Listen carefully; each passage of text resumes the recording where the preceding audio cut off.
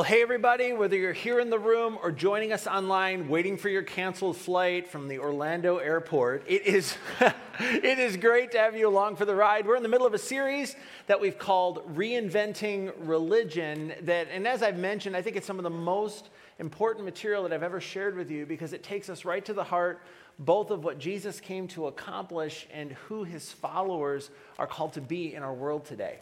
And so with our time together this morning, we get to explore one of the most emotionally charged moments of Jesus' life. And it happened the night that he was betrayed by one of his closest friends into the hands of a group of corrupt Jewish religious leaders in a place that Bible scholars refer to as the Garden of Gethsemane. Now, I brought a couple of pictures to kind of get you acclimated. As you can see from this screenshot from our friends at Google Earth, the garden, which is right here, is located just across the valley from the temple and the Temple Mount in Jerusalem. The dome structure you see here is currently a Muslim shrine that's located on what was the Jewish Temple Mount in the first century. But what this means practically is that you could have seen the temple and even the smoke from the animal sacrifices that were being offered on the altar at the temple during Jesus' lifetime. And you can see that from the Garden of Gethsemane. And so a little bit about the garden to sort of set the scene. For literally thousands of years, the Garden of Gethsemane has been home to a grove of olive trees from which olives were cultivated for all sorts of different things. Food and fuel, in medicine, and even for like ceremonial purposes in the temple. Olives and their oil were by far the most significant crop grown in Israel during the time of Jesus. And so it's not entirely surprising that along with the trees which are still there, archaeologists have located an ancient olive press. In Hebrew, it's called a Gethsemane, which is where we get the Garden of Gethsemane. And they found this ancient olive press in a cave near the garden. Now, olive presses worked on a brilliantly simple design. Basically, in order to extract oil from ripe olives, heavy stone slabs are lowered onto baskets of olive pulp. And gradually, the pressure from the slab's weight squeezes out the oil, and it runs down into a pit from which it's collected and poured into clay jars. Now, I say all that because the specifics of that process actually point us to something pretty profound that Bible scholars have noted, and that is namely that the Garden of Gethsemane was, symbolically speaking, the perfect place for Jesus to spend a few hours during the last night of his life. Because it was in that place that Jesus experienced the crushing, emotional reality of what he would soon have to do as his time on earth was coming to an end. I mean, think about it. Like, he knew that he would soon be abandoned by his friends, forced to stand trial before a corrupt Jewish religious establishment, tortured by Roman soldiers, and then crucified for crimes that he did not commit. Moreover, as if that weren't enough, Jesus also knew that at least for a time, he would have to experience the rejection of his heavenly Father. And that reality, honestly, is something that we can't even begin to comprehend. In fact, when an early Jesus follower named Luke described Jesus' experience in the Garden of Gethsemane during the last night of his life, in his account of Jesus' life, he noted that as Jesus cried out to God in prayer, he felt an anguish so great that here's what Luke tells us. He writes that his sweat was like drops of blood falling to the ground. It's like Luke wants his readers to understand that Jesus was very aware of the weight of the world's sins that was about to fall on his shoulders.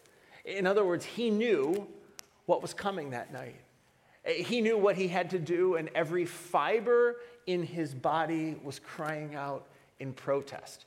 In fact, that night in the garden, it was almost as if life itself was being pressed out of Jesus by the weight of what he would soon endure. Anyway, at this point in his narrative, Luke tells us that Jesus says something strange, at least from our point of view.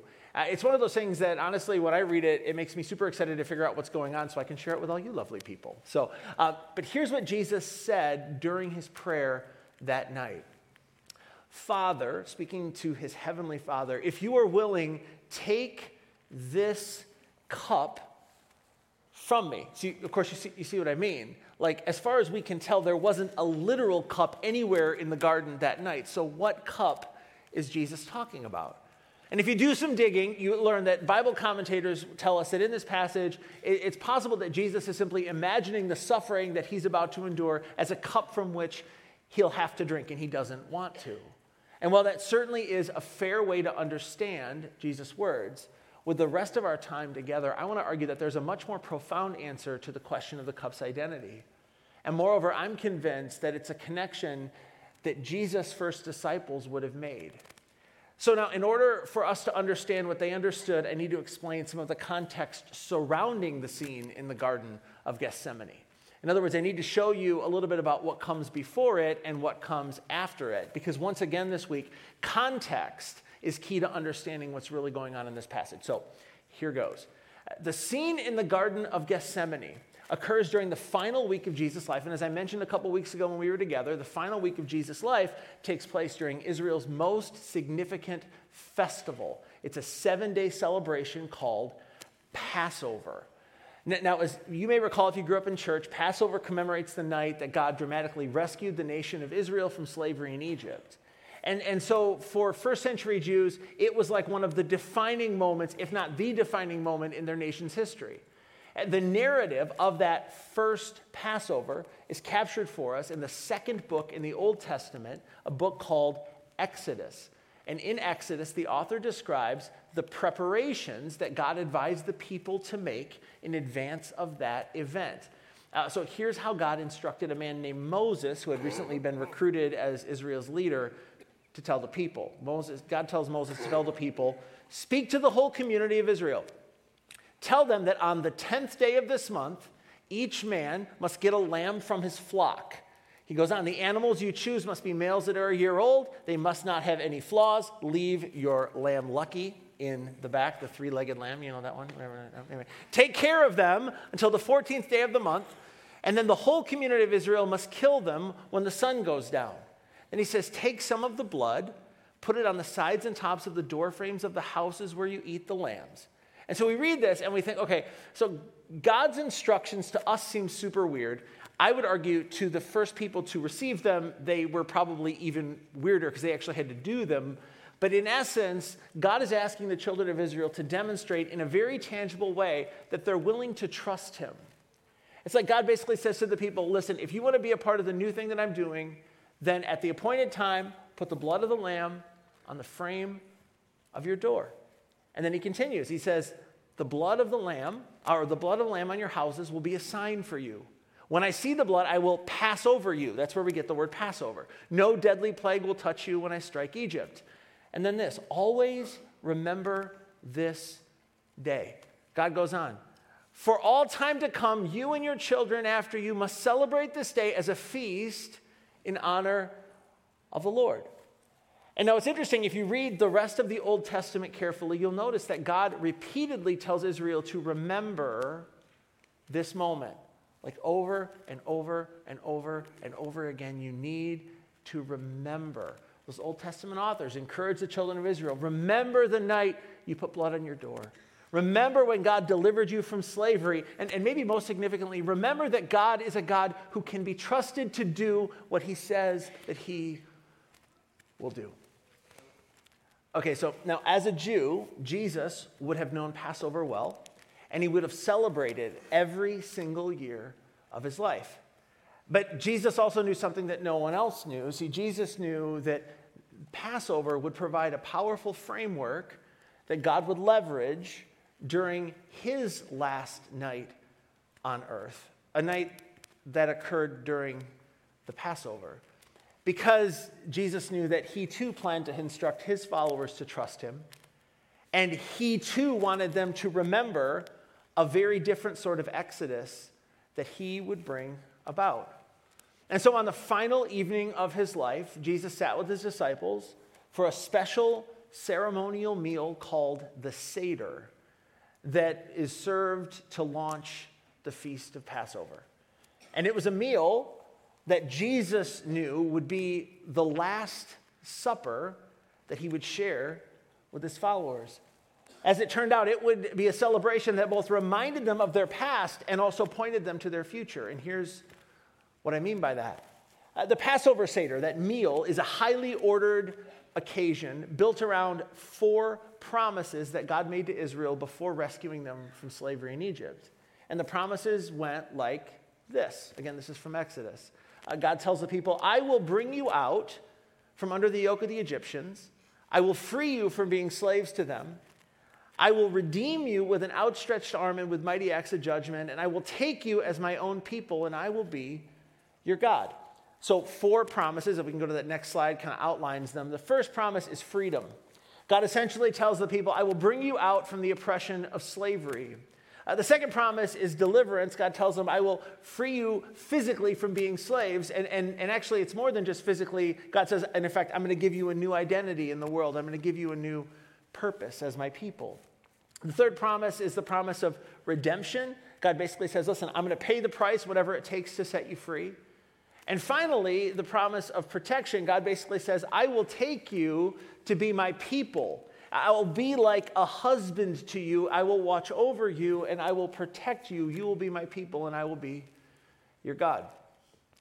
Anyway, during the Passover Seder, each of these 4 promises is remembered by sharing a common cup of wine.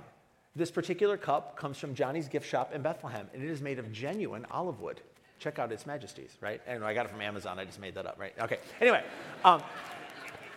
4 promises, 4 cups of wine. And the cups celebrating the first 2, if we could go back to that previous slide, the cups celebrating freedom and deliverance were shared before the meal began as a way to sort of inaugurate the celebration. And so on the evening of that Last Supper, Jesus and the disciples are in the upper room, and everything is proceeding according to plan, like it had done every single year before. That is until the moment that Jesus broke dramatically from the expected script. And Luke describes what happened for us this way. He writes, Jesus took the bread, gave thanks and broke it, and gave it to them, saying, this is my body given for you. Do this in remembrance of me. And it's incredibly easy for us to miss the significance and the emotion of this moment, but Jesus basically just conscripted a significant element of the Passover meal, the bread made without yeast that it was intended to recall for them the suddenness of their departure from Egypt. And Jesus tells them that, well, now he wants to think of that bread as his body. This is my body given for you, his sacrifice, his offering. And if you just put yourself in the shoes of one of those first disciples, I would guess they are shocked and offended. As I mentioned, the Passover was like the defining moment of their nation's history, and Jesus not only inserts himself into the tradition, he actually redefines it for his followers. It's like, I know for 1,500 years that Passover Seder has recalled the Exodus, but from now on, I want it to recall me. So whenever you eat the bread of Passover, I want you to remember me. It's my body broken for you. I'm telling you, if anyone other than Jesus had said this to the disciples, I'm confident that they would have stood up and walked out. This was scandalous. Anyway, after finishing the meal, the third cup is passed. It's the cup, the third cup, which is the one that recalls the moment that God promised to pay the price to set his people free, that he would pay whatever that it would take, the cup of redemption. And Luke describes that moment for us this way. He writes, in the same way, after the supper, Jesus took the cup, saying, this cup of redemption that'll pay whatever it takes to set you free, this cup is the new covenant in my blood, which is poured out for you. And when Jesus said these words, his disciples would have been confused. First of all, Israel was already in a covenant with God. And that had happened at Mount Sinai when God gave them the 10 Commandments and then a whole bunch of other ones. Moreover, Jesus identified the reality that his new covenant was to be ratified, like signed, sealed, and delivered. Come on now, right? Yeah. It was going to be signed, sealed, and delivered by his blood being poured out. But as the disciples looked at him, he's like, that sounds great, Jesus, but you're not bleeding. Like you're having a meal with us. What are you talking about? Is this metaphor? We're confused. And as I imagine it, the disciples would have sort of sat in stunned silence, just trying to absorb Jesus' words, figure out what in the world he's talking about, while waiting for him to pass the fourth cup. And its passing always came at the conclusion of the Passover meal, and it was the cup that recalled Israel, or that God's promise to protect Israel. Like, I will watch over you and I will protect you. But here's the thing, when you read the accounts of the Last Supper, it's so interesting. Jesus doesn't pass the fourth cup. Instead, he looks at his disciples and he says, "Truly I tell you, I will not drink again from the fruit of the vine until that day when I drink it anew in the kingdom of God." And the disciples would have thought, Jesus, what do you mean you're not going to drink to God's protection? I mean, we kind of need God's protection like now more than ever. Remember when you trash the temple and the religious leaders hate you and Rome thinks that you're going to start a rebellion against them? I mean, we are surrounded by enemies. If there was ever a year, respectfully, if there's ever a year that we need to drink to God's protection, it's now. So get the wine and drink to God's protection. I mean, we don't want to tell you what to do. You're Jesus and all, but this is getting ridiculous. I mean, we need God's help. But that's not what Jesus does. He puts the cup down. He has them stand. They sing a traditional song seriously. It's in the text. And then he leads his disciples out of the city of Jerusalem. But as it turns out, this Passover for Jesus had only just begun. So as they walked out of the old city and they looked up at the sky, it would have been a full moon that night. Passover always begins under a full moon. And Jesus and the disciples would have had to walk down into the Kidron Valley and then up a bit of a hill to get to the Garden of Gethsemane. As they kind of went through the bottom of the Kidron Valley, they would have probably found a trickle of blood that started at the temple where countless Passover lambs had been sacrificed. And it was a scene that certainly would have reminded them of the brokenness of the traditional religious system of the Jews. I mean, during Jesus' life, a group of sacred leaders in a sacred place had developed a system by which they could abuse sincere people who were trying to worship God. It's a corrupt religious establishment. And they believed that Jesus was going to confront it, and he was, but he wasn't going to confront it in the way that they thought he would. So after a brief uphill climb, Jesus and the disciples would have reached the Garden of Gethsemane, where Jesus left his disciples in order to spend some time alone in prayer. A prayer during which, as you may recall, he said, "Father, if you're willing, take this cup from me." So I mentioned that during Passover there were 4 cups representing the 4 promises that God made to Israel that were included in the meal. But there's actually kind of sort of a 5th cup too that's connected to Passover. And it's mentioned by an Old Testament prophet named Jeremiah, who lived about 600 years before the time of Jesus. So let me show you what Jeremiah wrote, again, 600 years earlier. He said, "This is what the Lord, the God of Israel, said to me. Take from my hand this cup filled with the wine of my wrath, and make all the nations to whom I send you drink it." In other words, the cup described by Jeremiah represents God's wrath towards the sin of the world. It's like his righteous fury against all the things that are not the way that he designed them to be. And Jeremiah's prophecy makes it abundantly clear that God's holiness demands that someone pay for all the sin. Someone was going to have to drink the cup of wrath. And it was the cup that the Jews believed would one day be poured out in the world, the cup of God's judgment. Now, not surprisingly, the first century rabbis, those rabbis who were around in the generation before Jesus, had endlessly debated whether or not this cup, this 5th cup, should be included in the Passover Seder. I mean, it is in their Bible, and it is a promise that someday God's wrath would be given to the nations to drink. And in fact, that's kind of what God did in Egypt when he rescued the people, so it's certainly appropriate, but they went back and forth, like, should we include this in the Passover Seder? And as is often the case when a bunch of religious leaders get together to try to decide something, they decided that they couldn't decide. Can you imagine? So the 5th cup held a largely peripheral role in most Passover celebrations. But here's the thing. I think Jesus entered the Garden of Gethsemane that night thinking about that cup.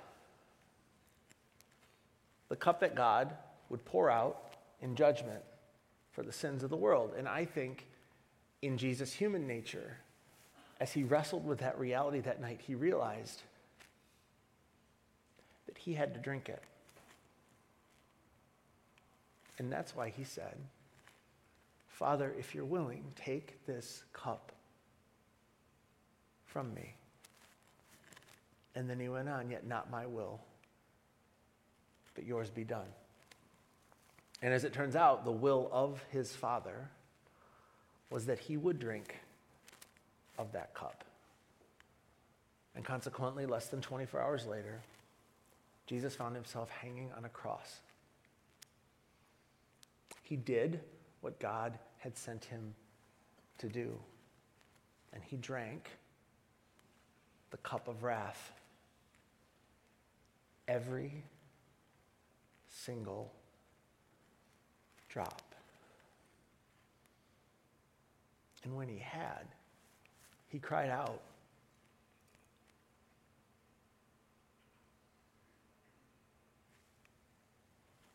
And there's actually more, because as he passed from this life, as he dismissed his spirit, Jesus also cried out three of the most beautiful words ever uttered. It is finished. In other words, I've absorbed the wrath. I've paid the price. My blood has ratified a new covenant between people and God. And perhaps most significantly, the cup of God's wrath is empty. In other words, what God did to Pharaoh and the Egyptians, Jesus took on himself. Which means that on the cross, Jesus drank the cup of God's wrath for us. Jesus drank the cup of God's wrath for you. Which means that Jesus didn't just suffer and die for you, he literally drank the cup of God's wrath for you. And that means that there is nothing that you and I can do, and there's nothing that you and I need to do in order to pay for our sins. Because Jesus paid it all. Moreover, and this is where something unspeakably good gets even better, because if you're a Christian, you never have to fear the day that you stand before God and give an account for your life. Because, and this is worth writing down for Christians, Judgment Day happened 2,000 years ago when Jesus fully drank the cup of God's wrath for the sins of the world and then died on the cross. And since that moment, there's been a new covenant and a new testament and a new Exodus. This time an Exodus not from Egypt, but from sin. And like a new relationship that's available between people and God. People who place their faith or trust in what Jesus did for them. Because I'm telling you, when Jesus died on the cross, he completely reinvented religion. In fact, I think it's fair to say that religion died that Friday afternoon. And grace, at the same time, was born. I absolutely love how a pastor named Paul summarized all of this in a letter that he wrote to early Christians living in Greece. And he phrased it this way. He said, "For God was pleased to have all his fullness dwell in Jesus, and through Jesus to reconcile to himself all things." He goes on, whether things on earth or things in heaven, by making, and here's the word, peace. Through his blood shed on the cross. This, my friends, is the gospel. It means good news. It's what went out to the ancient world and transformed the ancient world. As one life at a time, people recognized that God had done something new and that they were invited to be a part of it, whatever their background, whatever their nationality, whatever their tradition. God's like, the doors to the kingdom have now been opened to everyone. Whatever you've done,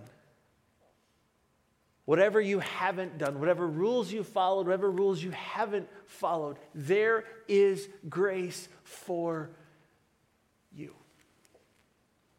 And there is grace for me.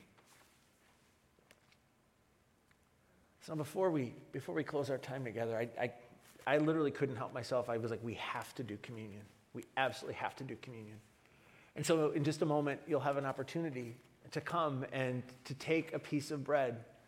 Jesus said, this is my body broken for you, and to consider that. And then he dip it in a cup, a cup, the cup of redemption, the third cup, right? This is my blood, which is poured out for the forgiveness of sins. It's an incredible way to remind ourselves of what Jesus accomplished on the day that his body was broken and his blood was spilled to ratify a new covenant. And just a couple of questions that always come up when we do this. You don't have to be a member at Keystone to participate in communion with us. We only ask that you have agreed to trust that the sacrifice of Jesus has covered your sins and that you stand at peace with God as a result. And if you've never understood that and you like today, like the light bulb went on, you are welcome to the table. You are welcome to participate for the first time. You say, God, I'm in. I understand. And I don't understand everything. It's a bit wonderful, but I trust. I trust, just like the ancient Jews that put the blood on the doorframe. I trust that you will do what you say that you will do. So in just a moment, the band is going to play an incredible song that speaks to the wonder of what Jesus accomplished. And take a few moments and just reflect on that reality, how deeply you are loved by your Heavenly Father. And then when you're ready, please come to one of the stations and take the bread and dip it in the cup and remember. And if you're here and you're not sure what to do with Jesus yet and you're just exploring, there is no shame in just taking a pass. We are honored that you are here. We exist in part for you as well. And so in a moment, I invite you to come and remember how much you're loved by your Heavenly Father. Remember the new life that he has invited you to live in light of that love. And then after the song, I'll come back and I'll close our time in prayer.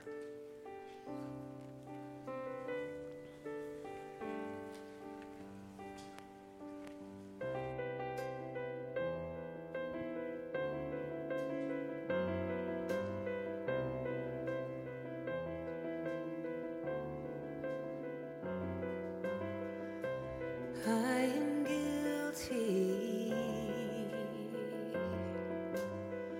ashamed of what I've done, what I've become. These hands are dirty. I dare not lift them up to the Holy One.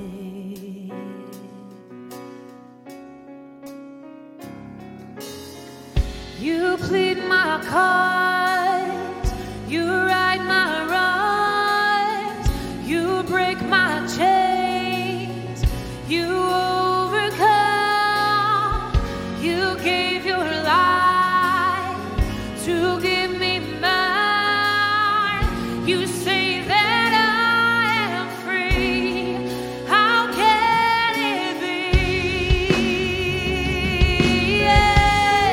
How can it be?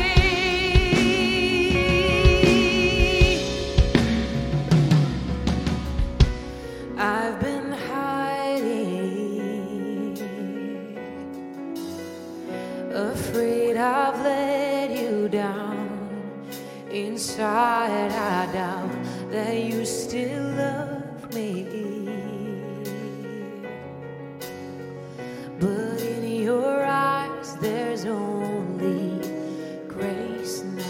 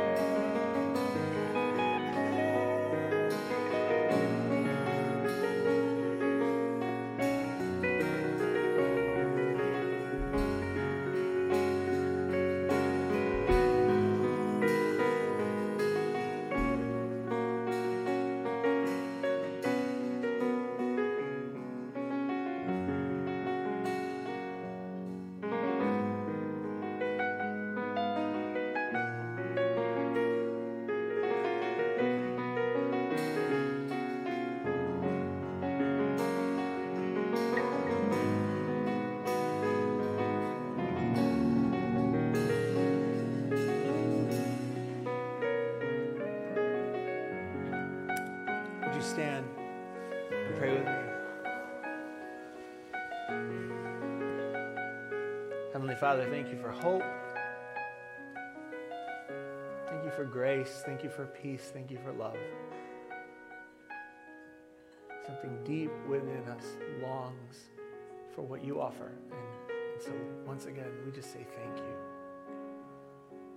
I pray that this week we would carry the light of your gospel into our communities, into our families, into our world. We thank you for the death of your Son and the new covenant in his blood, and we look forward next week to celebrating what might just be the greatest promise of all, resurrection and life after this life. For today, we praise you, we worship you, we bless you, we thank you. In the matchless name of your Son, the Messiah, our Savior, Jesus Christ, we pray. And Everyone said, amen. Grace and peace to you, friends. We'll see you next week.